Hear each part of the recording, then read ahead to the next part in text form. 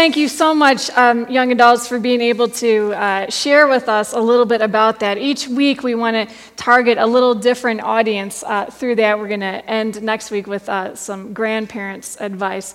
But anyway, just wanted to thank everybody for being a part of that, because what we're talking about today is how do we parent through the years? And how do we do that differently from when our children are very young to when they get older and they still need us, even when they are out of the house, is very, very important. Now, a question I want to ask as we get started this morning is, have you ever been going along and you say something out loud and you think, oh my goodness, that sounds just like something my mom would say?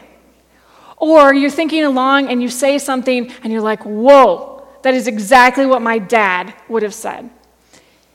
We often have that happen because we parent often like the way we were parented. A lot of times we resolve conflict the way that we saw conflict resolved in our own house.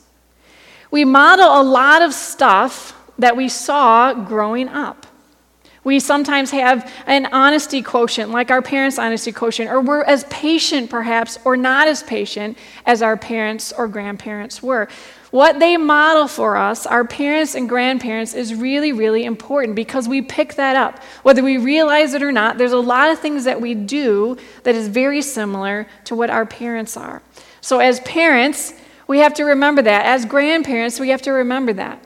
We have to model that kind of life, the lifestyle authenticity that we eventually do want our children and grandchildren to emulate. As we talked about last week, if you were with us, you can teach your children what you know, but you'll often reproduce in them what you are. That's a quote from John Maxwell. You can teach your children what you know, but you'll often reproduce in them what you are. And children are a very gift from God. And children grow up so very, very fast. Can I get an amen to that? We have this very, very short window to be able to influence them, both our children and our grandchildren as they grow up.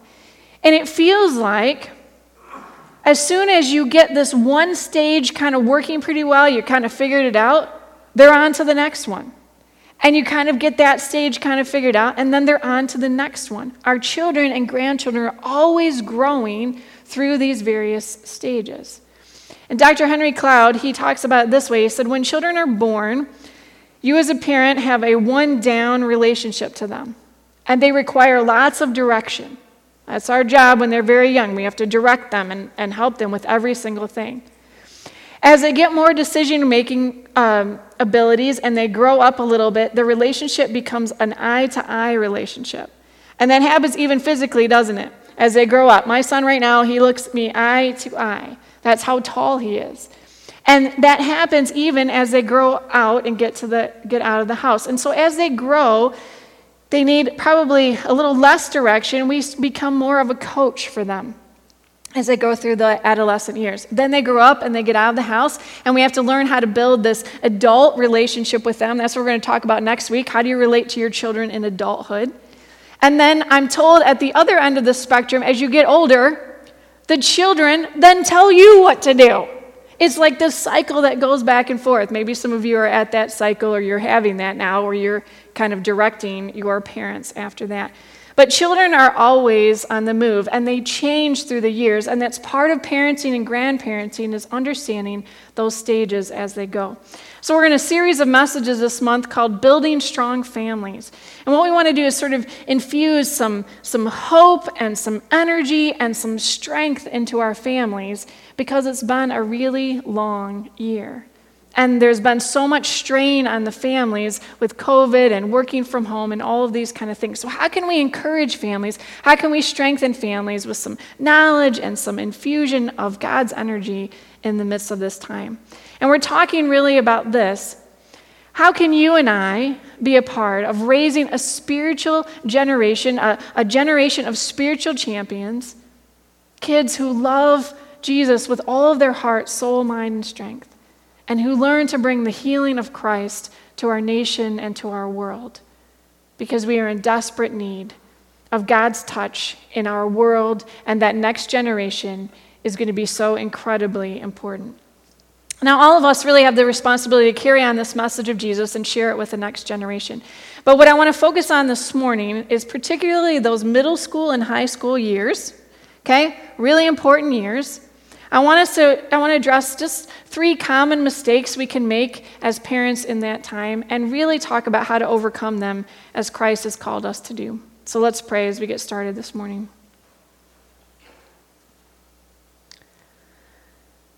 Lord Jesus, there's been a lot of strain on our families in the last year. Some really good things and some really big challenges too. And Lord, we just want to lift our families to you this morning. Whatever age our kids or our grandkids or our nieces or nephews might be. Lord, sometimes there is great joy in families and sometimes there is great strain too. And so, Lord, we just want to lift them to you this morning and ask us to learn from your word as we look into it today to build strength into our families. Lord Jesus, it depends on you and on your love. So, Lord, help us in this time. In the name of Christ we pray. Amen. So we have great joys and great struggles as kids and as parents as we grow up. And as we go through those different seasons and those stages of parenting and of growing, there can be some challenges along the way. And so if you are a teenager with us today, I want you to especially listen to this message. If you have teenagers, if you have kids in the home, this is going to be really important. But those of you who are grandparents, this is really important for you to understand and know you've lived through some of these stages yourself. And how can you sort of be a gentle coach or encouragement when you see this perhaps in your grandchildren's life as well? And if you haven't had kids yet, these are some principles to be able to think about along the way. So a few common mistakes sometimes we make is this. The first one you'll see up on the screen. Sometimes we forget our role as a parent. We forget our role as a parent. Now it's really interesting when you wear a whistle around this morning. All kinds of people have been asking, what in the world is a whistle for? And it's just an illustration this morning that sometimes you might feel like a referee. You're always in the midst of sort of trying to break up a fight between siblings. The people are squabbling. You come in, you got your referee whistle in. What is going on? What's happening here? Who's at fault? You're always trying to figure that out. And sometimes that can be really draining because you feel like you're a referee all the time. You got this whistle in your mouth. I was talking to one mom. She has a 4-year-old and a 2-year-old boy. And she said, I feel like that's all I do all day long is I referee the fights. I don't even know if I'm getting anywhere or I'm doing anything right. And we can go through stages sometimes in that adolescent years too. It just feels like we're fighting all the time. And we get into this referee mode and it's not very easy. And on the other side of the pendulum, sometimes we can get too stuck on trying to be, always a best friend to our child.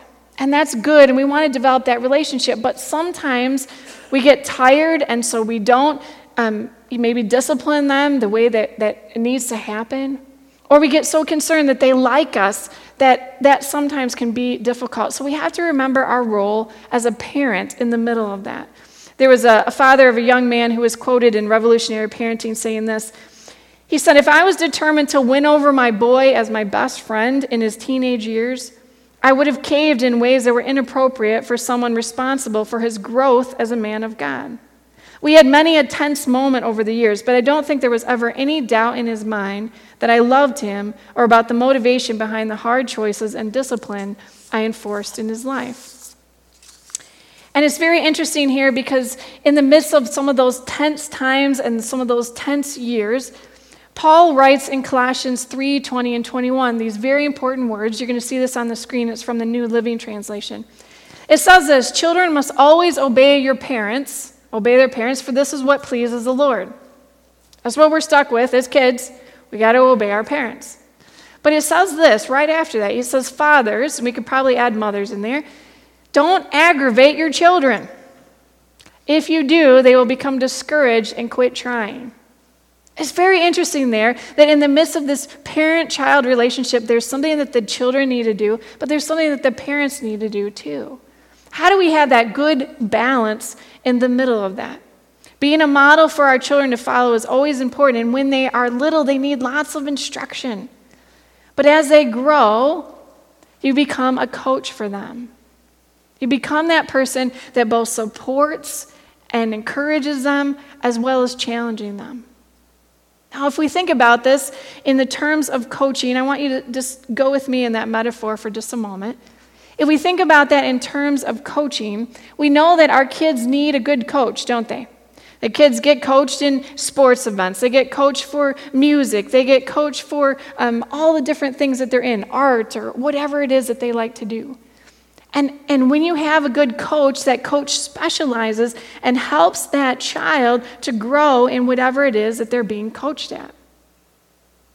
How much more important is it for us to think about that as parents and grandparents to be a really good coach for our kids in that spiritual department, in that moral development department, in helping them to become a great man or woman of God?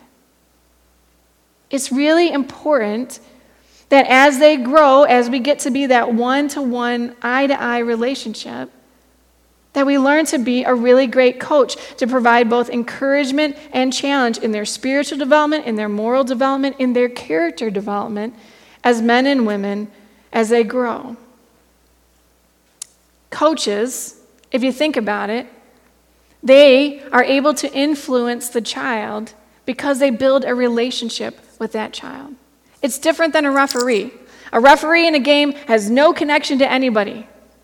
But a coach knows those kids in that game, and it's built on a relationship with them.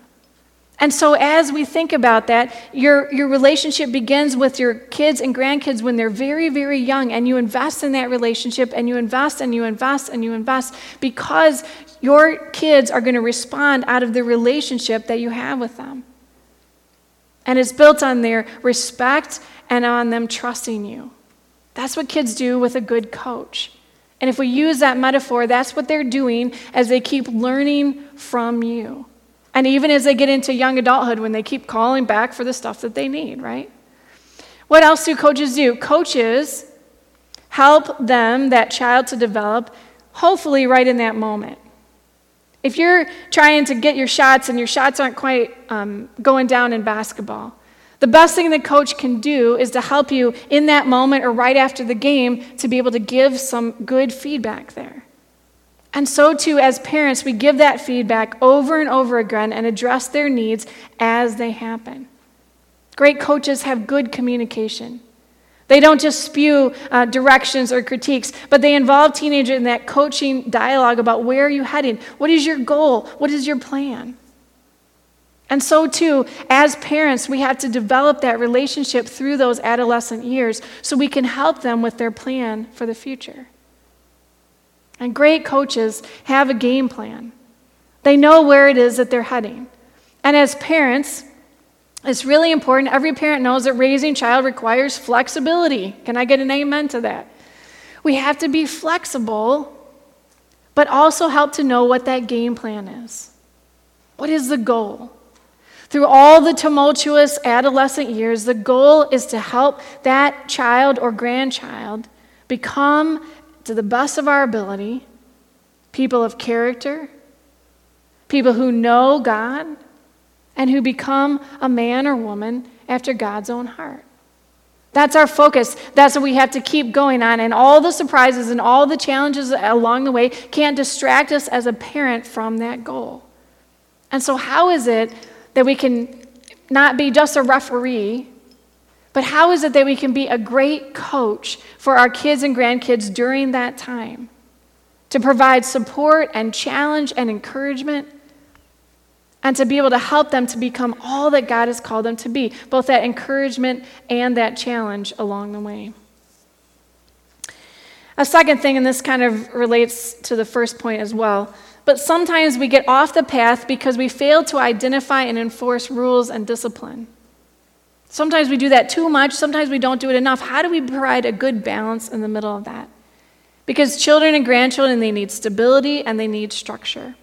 And it's really interesting because in Ephesians chapter 6, now the first verse I gave to you, the first verses were from Colossians. That was a letter that Paul wrote. He writes this next letter to the Ephesian church, and he says almost the same thing. You'll see it up there. He says, "Children, obey your parents in the Lord, for this is right." Then he refers to the 10 Commandments. He says, "Honor your father and mother." This is the first commandment with a promise. "So that it may go well with you, and that your children may enjoy long life on the earth." Then verse 4, he says almost the same thing. He said, "Fathers, don't exasperate your children. Instead, bring them up in the training and instruction of the Lord." That's our job as parents, as grandparents, is to help bring our children up in the training and instruction of the Lord. That's part of our responsibility. It's part of our blessing that we get a chance to do, but it is part of our job as parents, as Christian parents. Now, also the word training here means loving discipline. That's what it means. It's part of that training. Loving discipline. God disciplines his children, and he disciplines you and I to help improve us, to work on our character, to do that always out of love.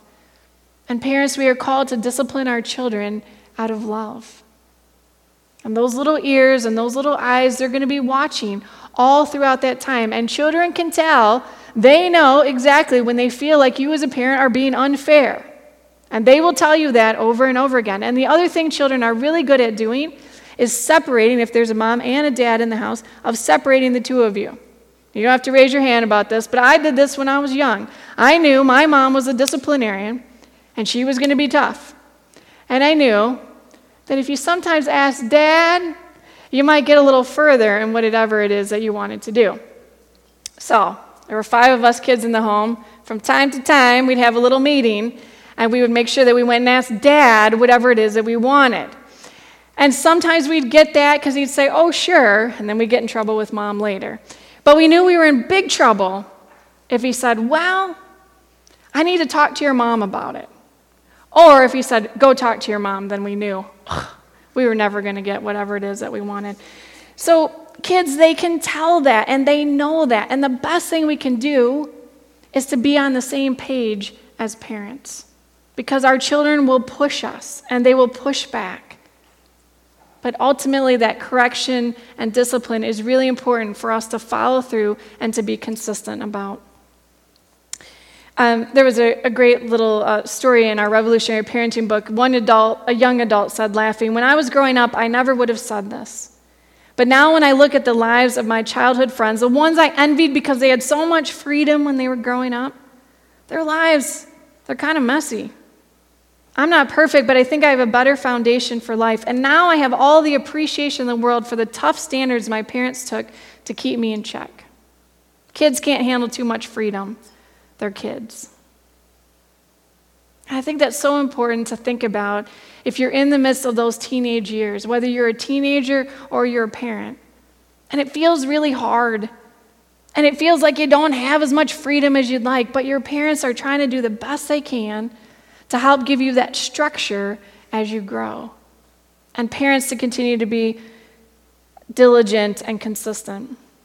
Children have basic needs: security, safety, significance, affirmation, and acceptance.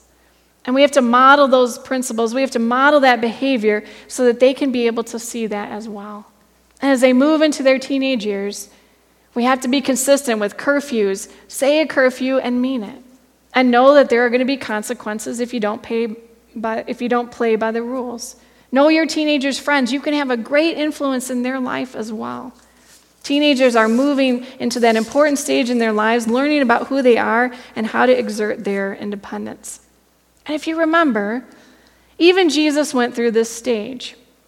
Back in Luke chapter 2, at the very end of that chapter, there's a section there where Jesus goes with his family, his larger family, the extended family. They go up to the temple in Jerusalem. And they're there, and they're on their way home, and they went as a great big caravan. They're about a day's journey outside of Jerusalem. And they go for the night, and they have one of those Home Alone moments. Remember that movie? They go and they say, "Well, is Jesus with you?" "No, they're not with us." "Well, is he with you?"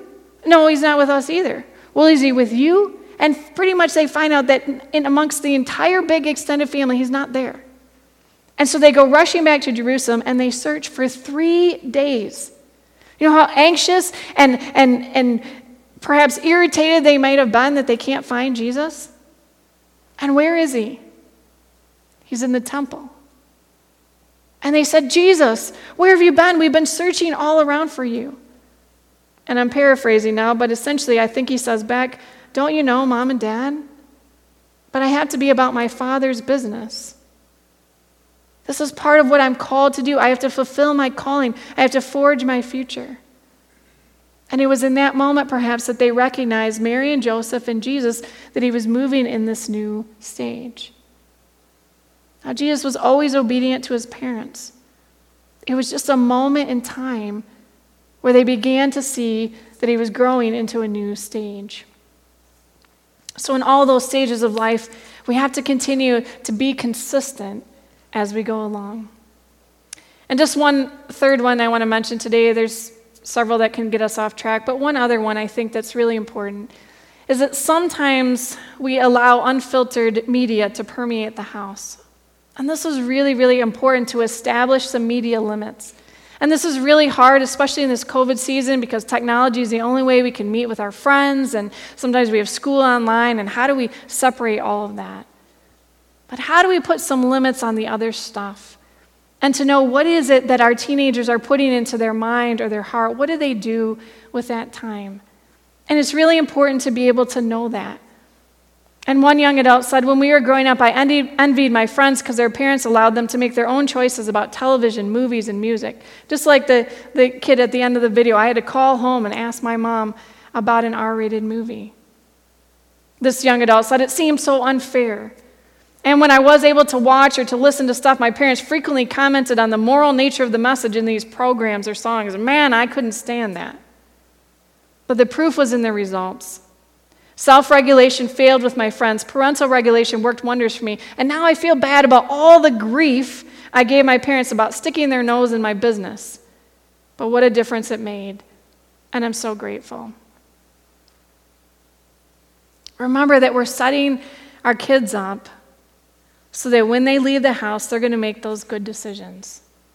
And they might not be all the decisions that we expect or want, but we want to help them to be able to make those decisions and to do it well. And to continue to coach them and to continue through all of that season of life to build that relationship so that you have that good, strong relationship going into adulthood, where they're going to be able to ask you for advice and they're going to be able to talk with you, and they want to know that because they respect you and because they've learned that all along the way. We have to help our children make good decisions. We have to protect them from all of the things that can lead to burnout in their life. Sometimes there's competing opportunities, and we have to help them to make the best choices so that they don't get tired and worn out. We have to get in the game early. Our world starts to impact those kids when they're very, very young. And we have to focus on character, because nothing will serve our children better than instilling godly character. As I said at the end of most of these messages, that our child-rearing efforts won't be seen for many, many years. We have to put the work in and day out and week in and week out. And sometimes our children, as much as we've invested them, they may not always choose to take that spiritual baton and run with it like we talked about last week. And we can do all that we can to invest in them and instill in them, and it's their choice of whether they're going to take that baton into those young adults and adult years. And some of them, they may choose to not do that. And some of them may choose to, they know God and love God, but maybe they choose not to be active in a church. And that is the choice that our children and our grandchildren have. But it's our job to do everything that we can to instill in them and to invest in them. And sometimes it might not be until many, many years later where they might come back to faith. And it's our job to pray and to be diligent and pray without ceasing for our kids and for our grandkids. Because you never know what God might use to bring them back to faith. It's our job to continue to do that over and over and over again. It doesn't get any more meaningful than this. That a holy God, he entrusts a precious daughter or a son to many of you, or a grandson or a grandchild. And that little child is given to you for that short time of bringing them up. And it goes by in a flash. And we have that responsibility to keep investing in them over and over and over again. Never lose sight of the big picture, because sometimes those daily nuisances, they just wear on you. And you feel like you're just being a referee all the time, and it's really, really, really hard. Sometimes you go through those teenage years and it is just a struggle. And it feels like that over and over and over again. But never give up. Never give up. And remember the big goal of helping to shape them over the long term, to develop children who love the Lord our God with all their heart, soul, mind, and strength. And so we have to be the very best parental coaches that we can be in that season, to cheer them on and to challenge them to be all that God has called them to be. So let's pray.